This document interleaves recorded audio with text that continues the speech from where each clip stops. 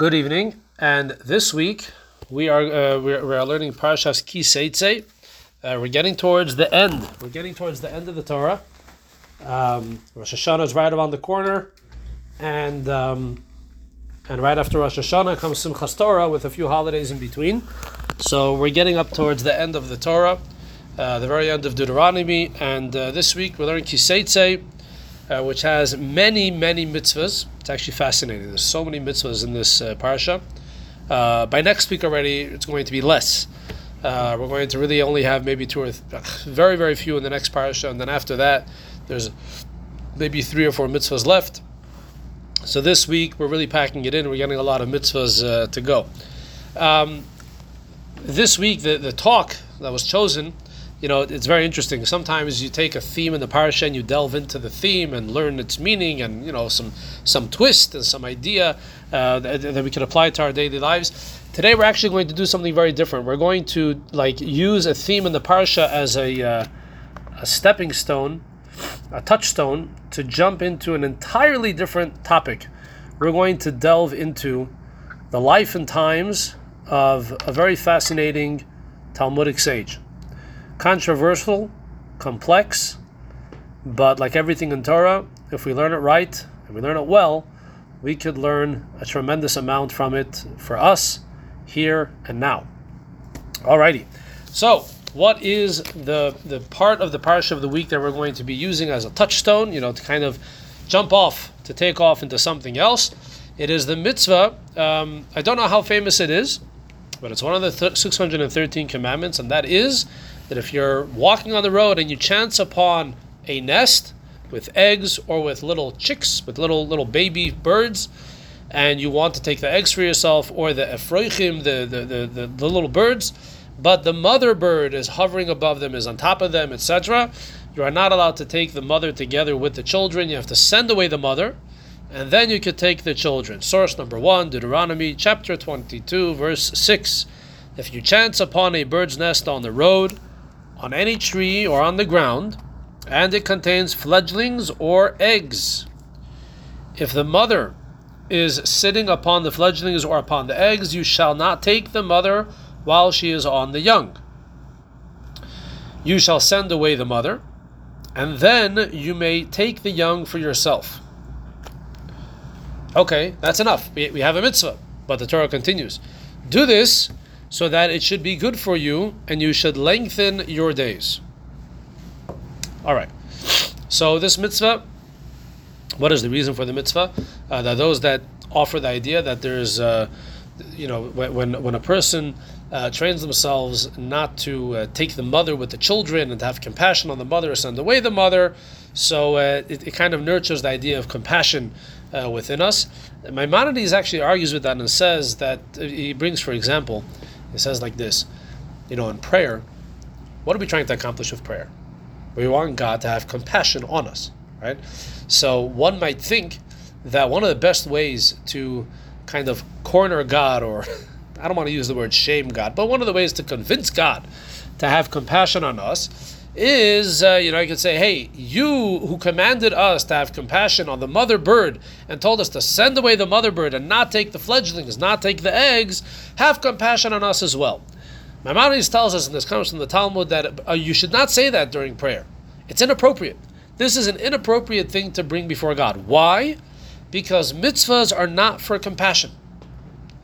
The reason why God told us to send away the mother bird is not because God is compassionate. And Maimonides says, because if God would have done it out of compassion, he would have told us we're not allowed to slaughter animals and eat them. So he comes to the conclusion, he says that this mitzvah is also part of the general concept of mitzvahs that are just decrees from God Almighty.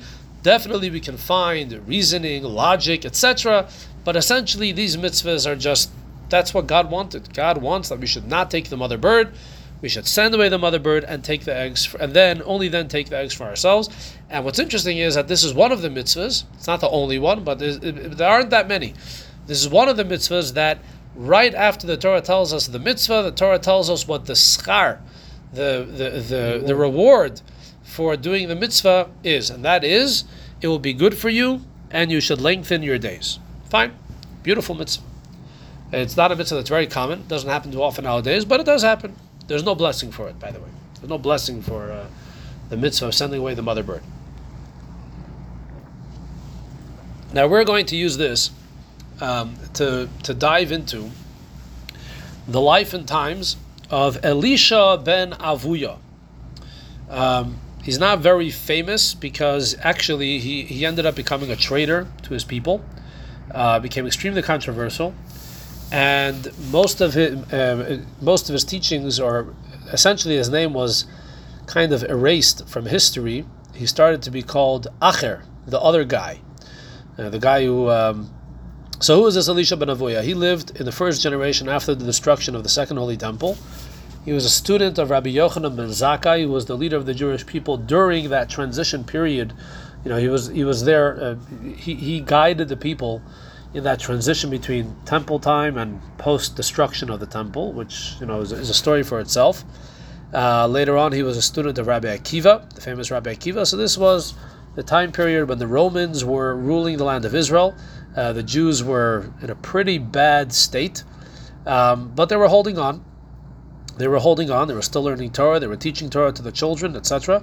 And Elisha ben Avuya was one of the top guys. He was a real powerful and tremendous Torah scholar, really the cream of the crop.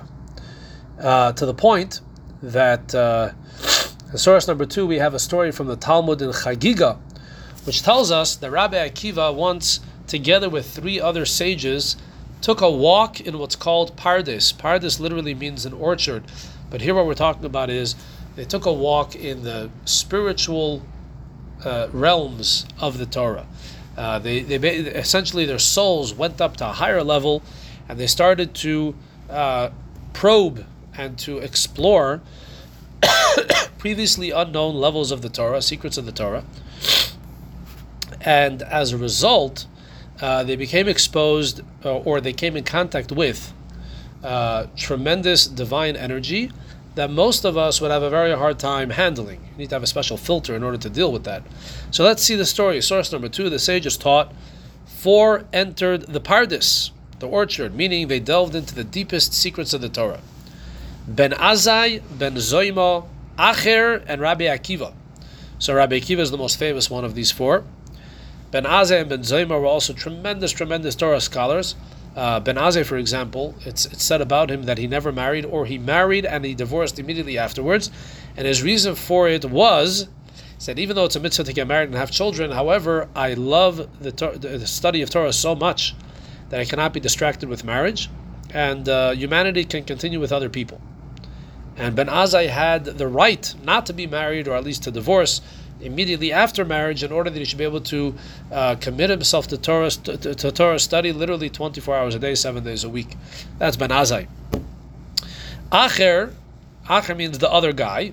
So Acher really is a code word. It's a euphemism for Elisha ben Avuya. Now, these 4, they took a walk. They entered the Pardes. They started to probe the deepest secrets of the Torah. Ben Azai glanced at the Shekhinah and died. This experience of probing the deep secrets of the Torah caused Ben Azai to die. The verse, precious in the eyes of the Lord is the death of his pious ones, applies to him. Fine. Ben Zoima glanced at the Shekhinah and was harmed, meaning he lost his mind. He went cuckoo. Yeah, he was put in an asylum or something, whatever. The verse, have you found honey? Eat as much as is sufficient for you, lest you become full from it and vomit it out, applies to him. Point is, it didn't end up pretty well for him. Acher, as a result of taking a walk in the Pardes, as a result of this experience, chopped down the shoots of the saplings, meaning he became a heretic. And Rabbi Akiva left in peace. Rabbi Akiva was the only one of the 4 that was able to enter Pardes peacefully and walk out peacefully, and he was not harmed by the experience. Okay? So here's one version of the event, or one of the events that caused Acher to lose his faith, to become a heretic. There's another story.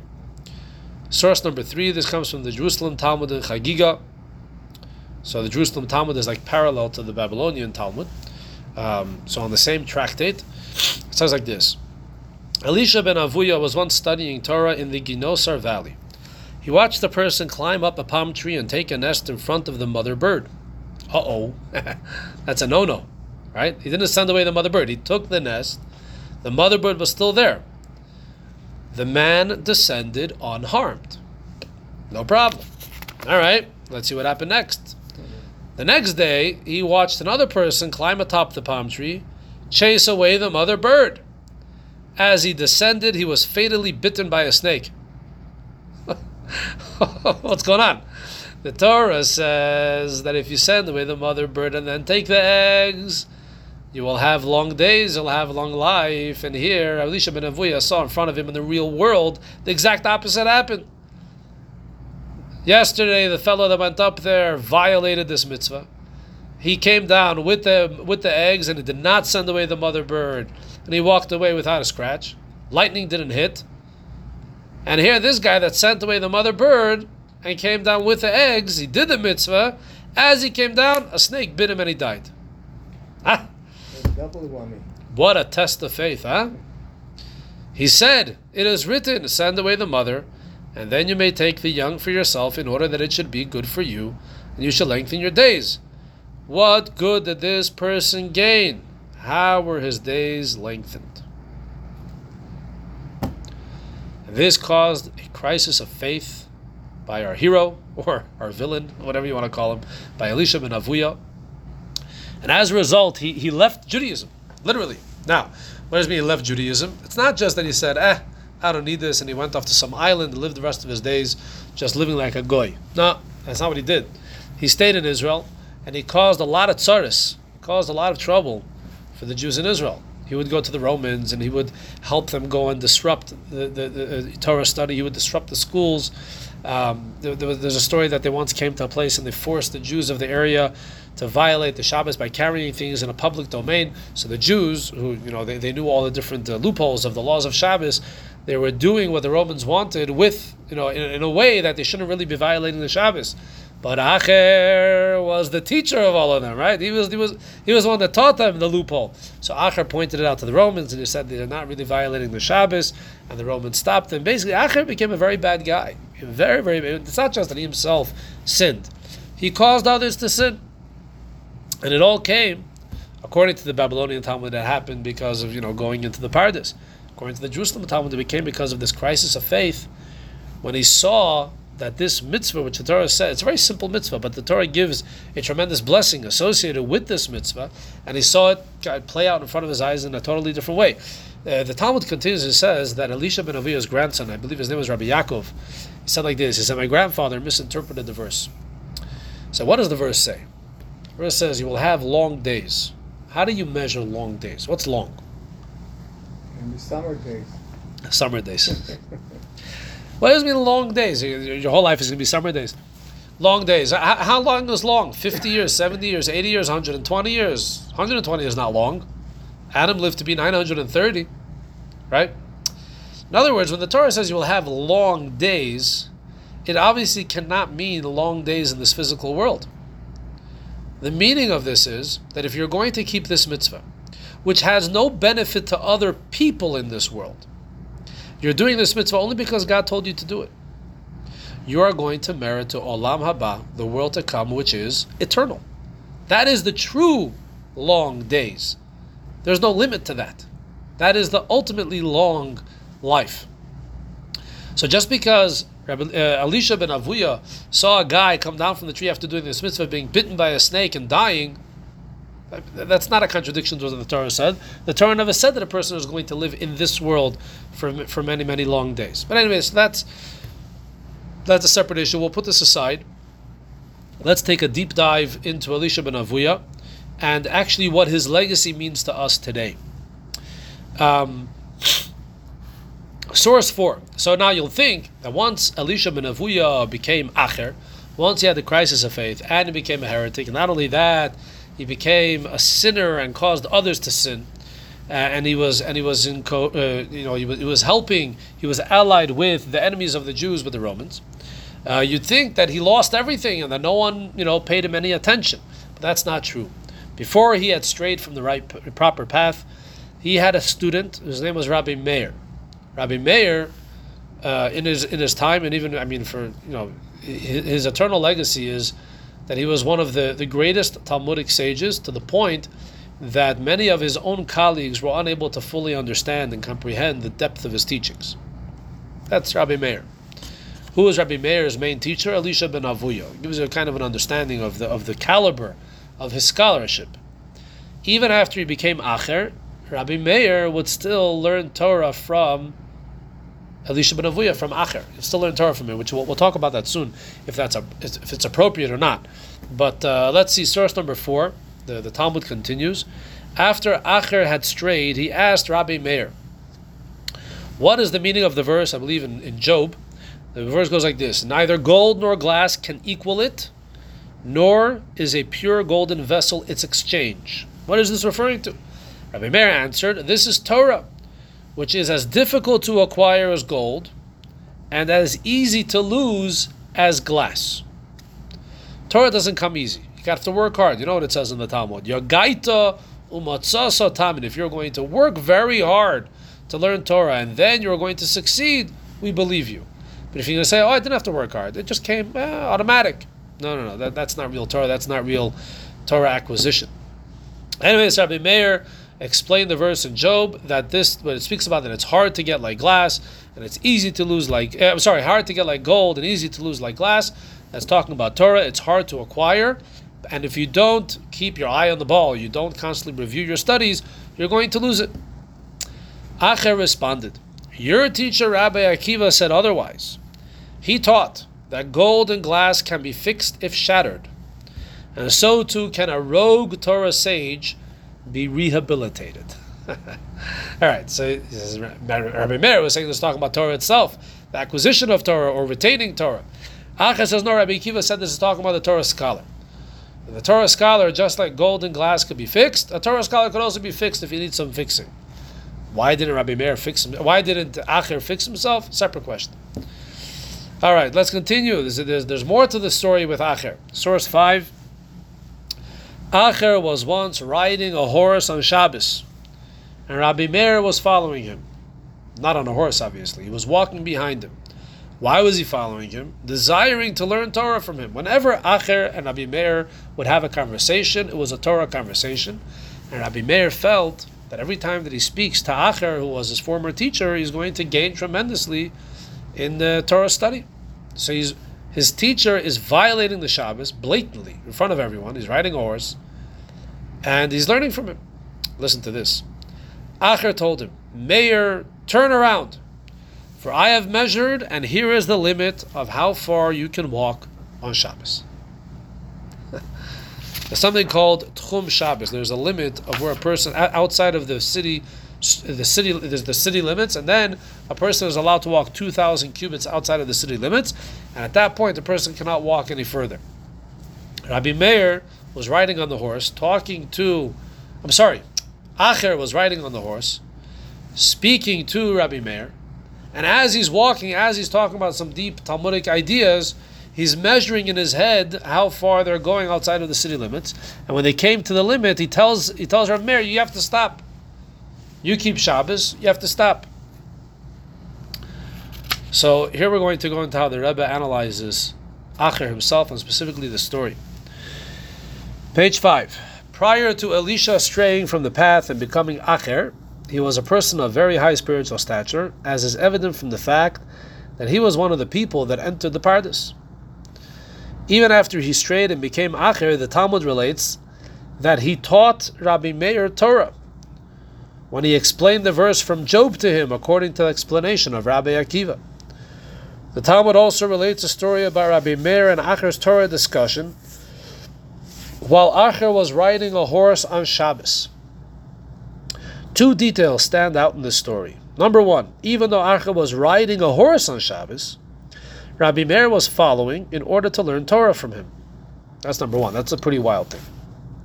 You're talking about a guy who's such a scholar that even after he becomes not only a heretic, but he's blatantly violating the Shabbos in public, Rabbi Meir still feels the value in hearing what he has to say. This is an important concept. As we're going to get to the punchline, this is really going to come into play. And moreover, number 2, Acher cautioned Rabbi Meir about going beyond the permitted distance on Shabbos, even though this prohibition is only of rabbinic origin. It's not a biblical prohibition, it's a rabbinic prohibition. This shows us the high standing of Elisha ben Avuya, that even after straying from the path, he taught Torah to Rabbi Meir. Rabbi Meir was a scholar who illuminated his colleagues' eyes in matters of halacha, and he was so learned that his colleagues weren't able to fully comprehend him. Pretty wild stuff. How did Elisha ben Avuya become Elisha ben Avuya? How did he become such a tremendous sage? What was the secret? Page 6, the Rebbe continues, we can understand the reason for this based on a teaching of Elisha ben Avuya himself. One of the only places in the Talmud where Elisha ben Avuya is quoted, a teaching of his is quoted in his name, is in Pirkei Avot, Ethics of Our Fathers, in chapter 4. Elisha ben Avuya said, one who learns Torah in their youth is comparable to ink written on a new paper. The Bartanura explains, new paper, it lasts, just like youthful Torah study is not forgotten. He continues, he says, one who learns Torah in their old age is comparable to ink inscribed on worn paper. So Elisha ben Avuya is saying is like this: be sure to learn Torah when you're young, because the Torah that you learn when you're young, that's going to stay with you forever. That's the power of youth. That's the value of learning Torah when you're young. So the Rebbe continues, and Elisha ben Avuya was not just saying some theoretical idea, he was actually talking about himself. Elisha ben Avuya studied much Torah in his youth.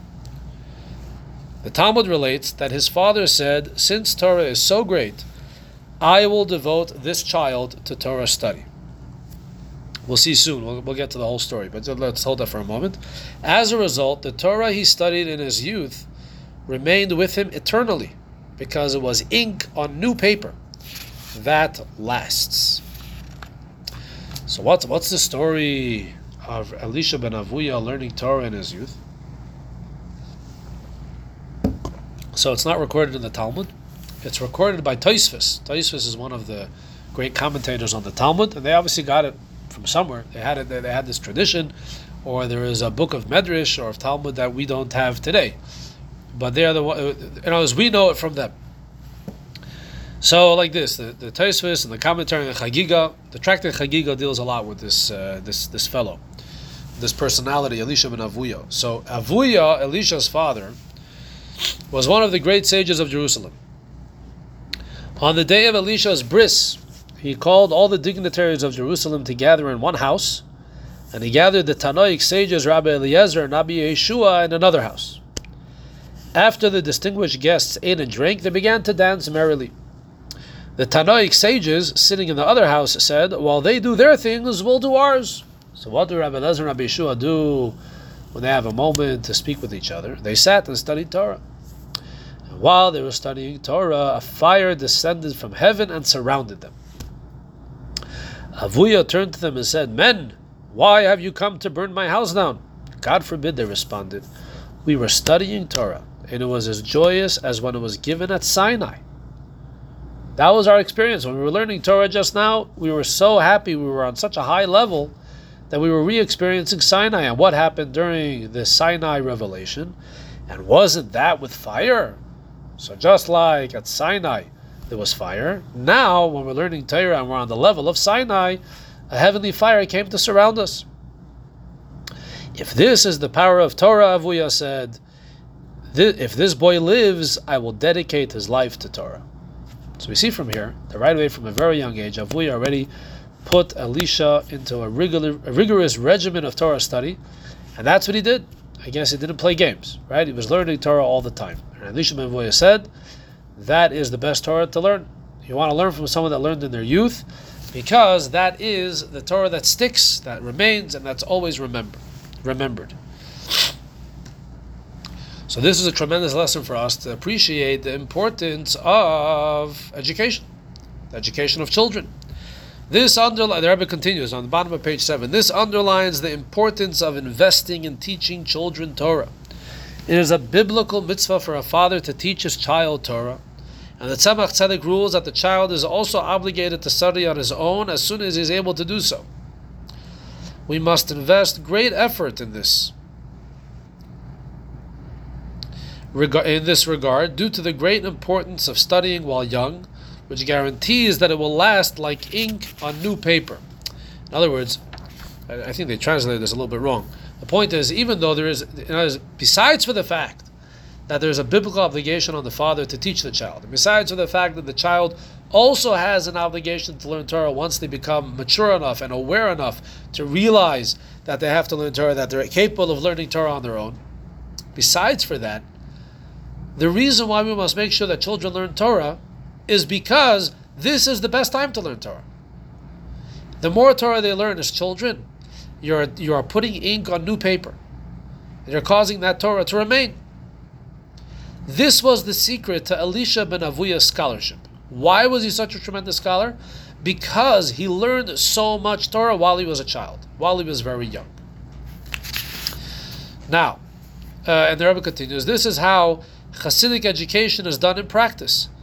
Even before a child is old enough to distinguish between good and bad, they are taught to have boundless Hasidic enthusiasm about holy matters.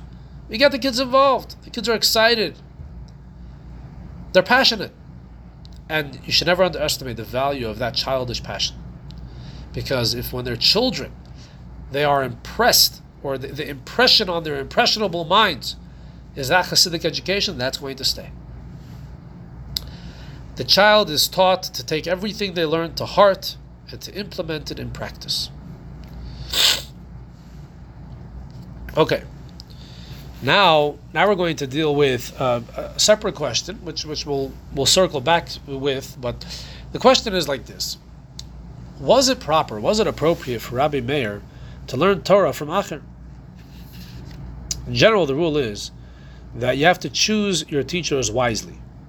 You have to choose to learn Torah from a teacher that demonstrates a dedication and a respect and a reverence to Torah. Acher was everything but that. I mean, when he became a heretic, and he was anti. He was destroying Torah.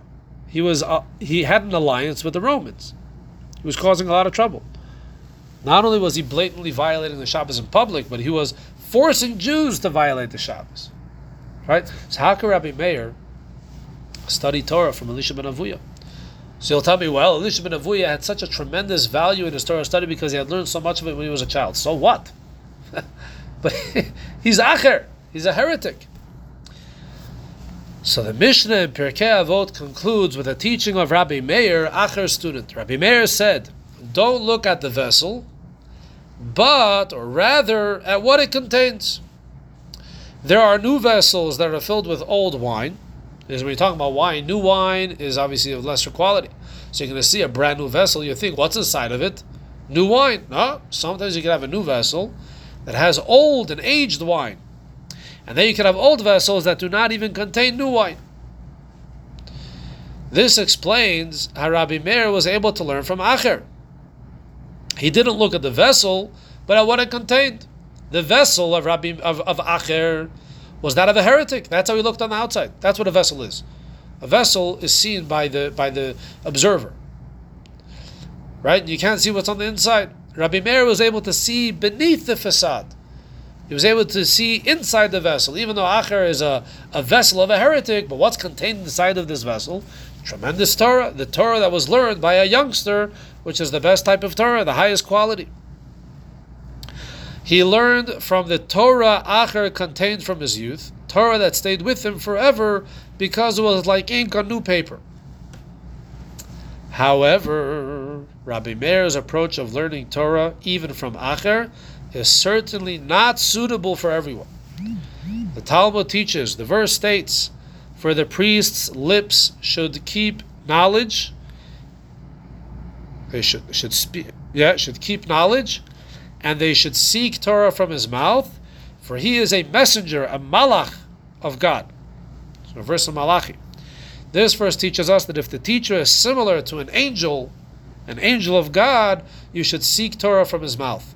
But if the teacher is not pure like an angel, do not seek Torah from his mouth.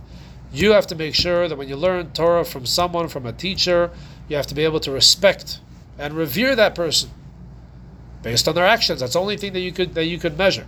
That's the only thing that you could observe. That's the only thing that you could judge. Obviously, you don't know what's going on inside of the heart of hearts. But if to you the impression is that this teacher is similar to like that of an angel, someone that's wonderful and pure and means well, etc., there's integrity, so then you can learn from such a teacher. Acher was not a malach, did not look like a malach. So how could Rabbi Meir learn from him? Rabbi Meir was special. As the Talmud explains, Rabbi Meir found a pomegranate.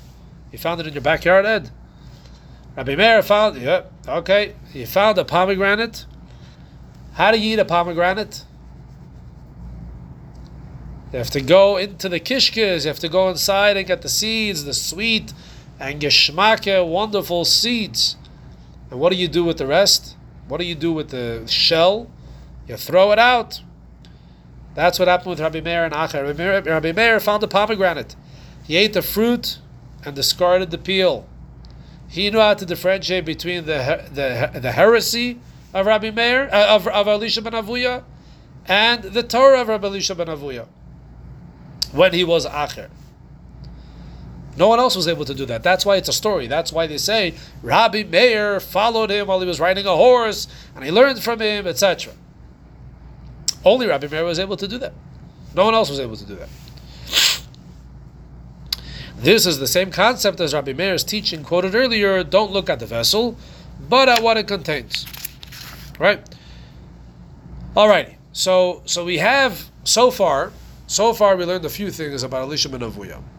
We know that when he was a young child, when he was by his bris, his father was so impressed with the power of Torah that he decided his child is going to learn Torah. He's going to give his child over to the study of Torah. We know that Elisha ben Avuya learned a tremendous amount of Torah when he was a child, and apparently this was unique even among the Talmudic scholars. And this is why he was head and shoulders above many of them. Okay. We also know that during his lifetime he had a crisis of faith. And as a result of that crisis of faith, or as a result of going into the paradise and not being properly suited for it, he became a heretic. But that wasn't the end of the story. He didn't go off into the sunset. He remained very much engaged in the Jewish community, and there was one great Talmudic sage that continued to engage with him and to learn Torah from him, and that was Rabbi Meir. Why? Because Rabbi Meir wanted to access that unique Torah that Elisha ben Avuya had by virtue of the fact that he studied it as a child. So here we see that studying Torah as a child is so powerful, so impactful, that even if everything goes south, even if everything goes haywire, even if the person becomes a heretic, they still have that tremendous virtue, which can only be accessed by specific individuals, not by anyone else. They're still going to be called a heretic, and they're still going to be a traitor to their people, but you're going to have some unique, special people that are going to try to access that Torah that's still contained in this dirty vessel. And now we continue with Elisha ben Avuya's death. By the way, there's something that they don't bring in this class. There was a continuation to that story when Acher was riding the horse and Rabbi Meir was going behind him, and so Acher told him, "Hey, stop! You can't continue walking. It's too far." So he told him, "Chazer bach." In other words, go back, return to the city. So Rabbi Meir looked at him and he said, "Rabbi, chazer bach, you should also return." He meant, do teshuvah. So Acher said, "I can't." Why? He said, "Because I heard a heavenly voice." It's unclear to me exactly where and how he heard the voice, but I heard a heavenly voice that made the following announcement: Shuvu banim shevavim, wayward sons, return, do teshuvah, chutz me Acher, besides for Acher. Acher can't do teshuvah. That's what the heavenly voice said. So Acher basically said, "Look, I know that I'm too far gone, and that's it. I'm lost." That's what Acher said. The Talmud says that he was actually wrong. What does it mean? The Talmud accepts his version of the events, that he heard a heavenly voice saying that all Jews should do tshuva besides for Acher. However, Judaism believes there's no such a thing as too late. There's no such a thing as a person can't do tshuva. They might not be helped to do tshuva, It's interesting. When does a person do teshuvah? If they're honest with themselves, they'll realize that at a certain point, they start to have certain feelings that came from nowhere. They can't even identify why all of a sudden they started to think in this direction, why they started to regret their ways, etc. The truth of the matter is that almost all the time, it's that God decided, okay, it's time to bring the guy back. So he starts to kind of play with his brain and with his mind, and to give him these ideas. And that's what motivates a person to do teshuvah. What the heavenly voice was saying was that because Elisha ben Avuya had sinned so terribly and so blatantly, and the problem was, it's not like he was an ignoramus that sinned. He was knowledgeable. He was a tremendous scholar, and he went and sinned. So because of that, God is not going to help him. Heaven won't help him. But if he wants to do teshuvah on his own, of course he can do teshuvah. Anyway, the end of the story is he died without doing teshuvah. Fine. So he dies a sinner. He goes to the the eternal court. So let's see what happened. The Talmud again talks about the source 8. When Acher died, the heavenly court proclaimed that he would not be punished in purgatory, and he would not enter paradise. Usually when you go upstairs, you have two options, purgatory or paradise. They said no purgatory and no paradise. Why? He won't be punished because he studied Torah, and that merit protected him. Torah is a tremendous shield, tremendous protection. So because of the Torah that Elisha ben Avuya studied, he's not going to go into purgatory. He won't be punished. But he also won't enter paradise because he sinned. So he'll say, great, he got the best of both worlds. No, actually it's the worst.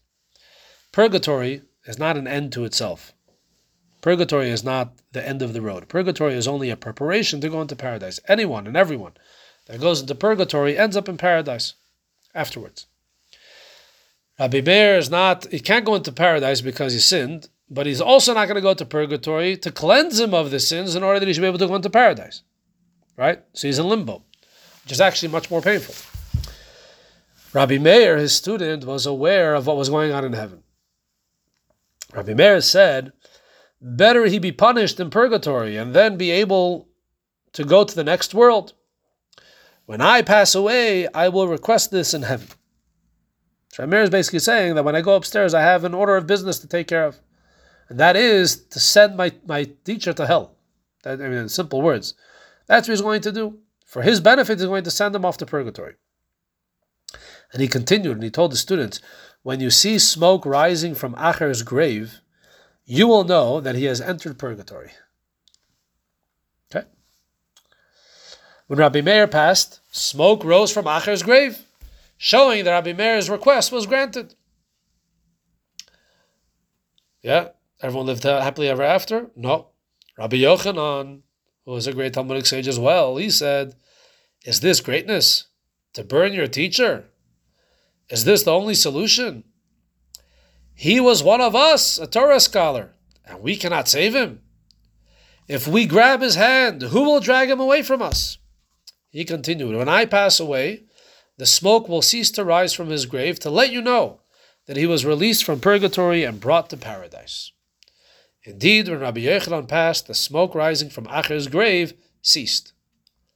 So all of the scholars that were here down on earth were able to see this whole drama playing out.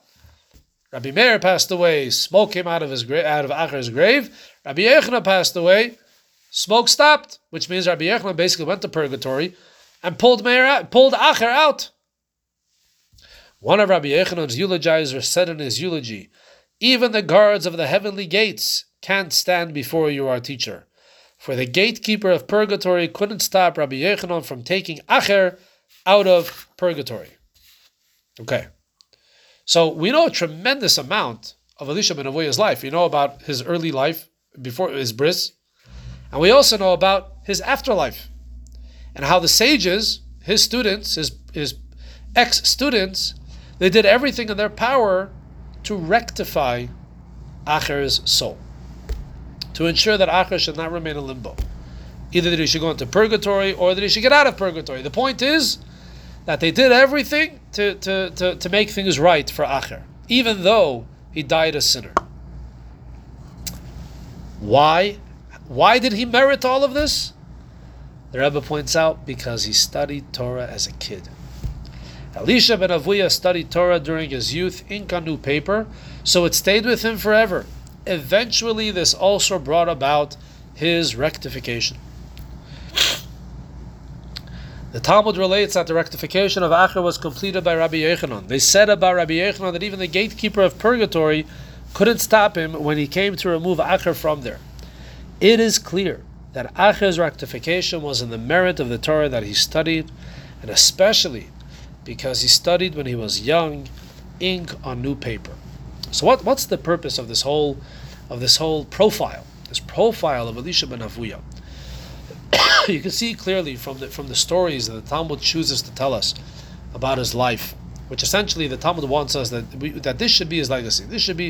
We should see, number one, that you had here a tremendous sage who was challenged in a very powerful way, and who did not, didn't overcome his challenges. He made wrong choices. Definitely did. Made very, very bad choices. However, despite the fact that he maliciously sinned, and despite the fact that he became a heretic, and he became a traitor to his people, despite all of this, because he had studied Torah as a child, and that Torah is so valuable, that Torah continued to remain relevant during his lifetime. It had an impact on the students that were able to learn from him. And after his lifetime, in the afterlife, that Torah also helped him out. So what does this teach us? First and foremost, the tremendous value of ensuring that children learn Torah when they are children. This is when they are most impressionable. If you make sure that children learn Torah when they're young, no matter what's going to happen later on in life, this Torah will remain with them. And who knows, maybe it's going to impress upon them to start making better choices, etc. But one cannot fathom the tremendous value of Torah study in youth. The way the Pirkei Avot describes it is that it's ink on new paper, right? So how can we apply this across the board? How does it become relevant to all of us? Yeah, most of us that are gathered here together, we're not in our youth. So what's the deal? So I think a very practical application is that every day when we wake up in the morning, we have a new slate. It's a new day. And we have to make sure that the very first moments, minutes, the hour, whatever it is, of the morning when we are a clean slate, when we are new paper, let's make sure that that first hour, or whatever it is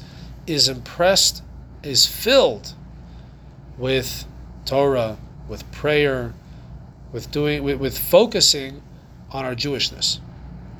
And that will have a major impact on the rest of the day. Even though the rest of the day goes to Narishkeit, and for good reasons, whatever it is.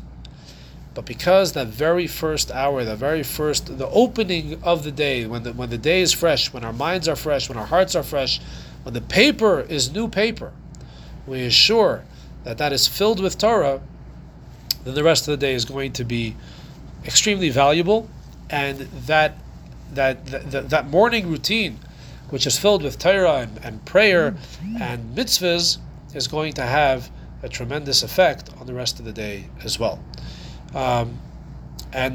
Most importantly, we should really focus on ensuring that children have the opportunity in their youth to learn Torah, because this is the prime time for Torah study and Torah education. So thank you all for joining us, and we look forward to seeing you next week. Cool. Thank you, Rob.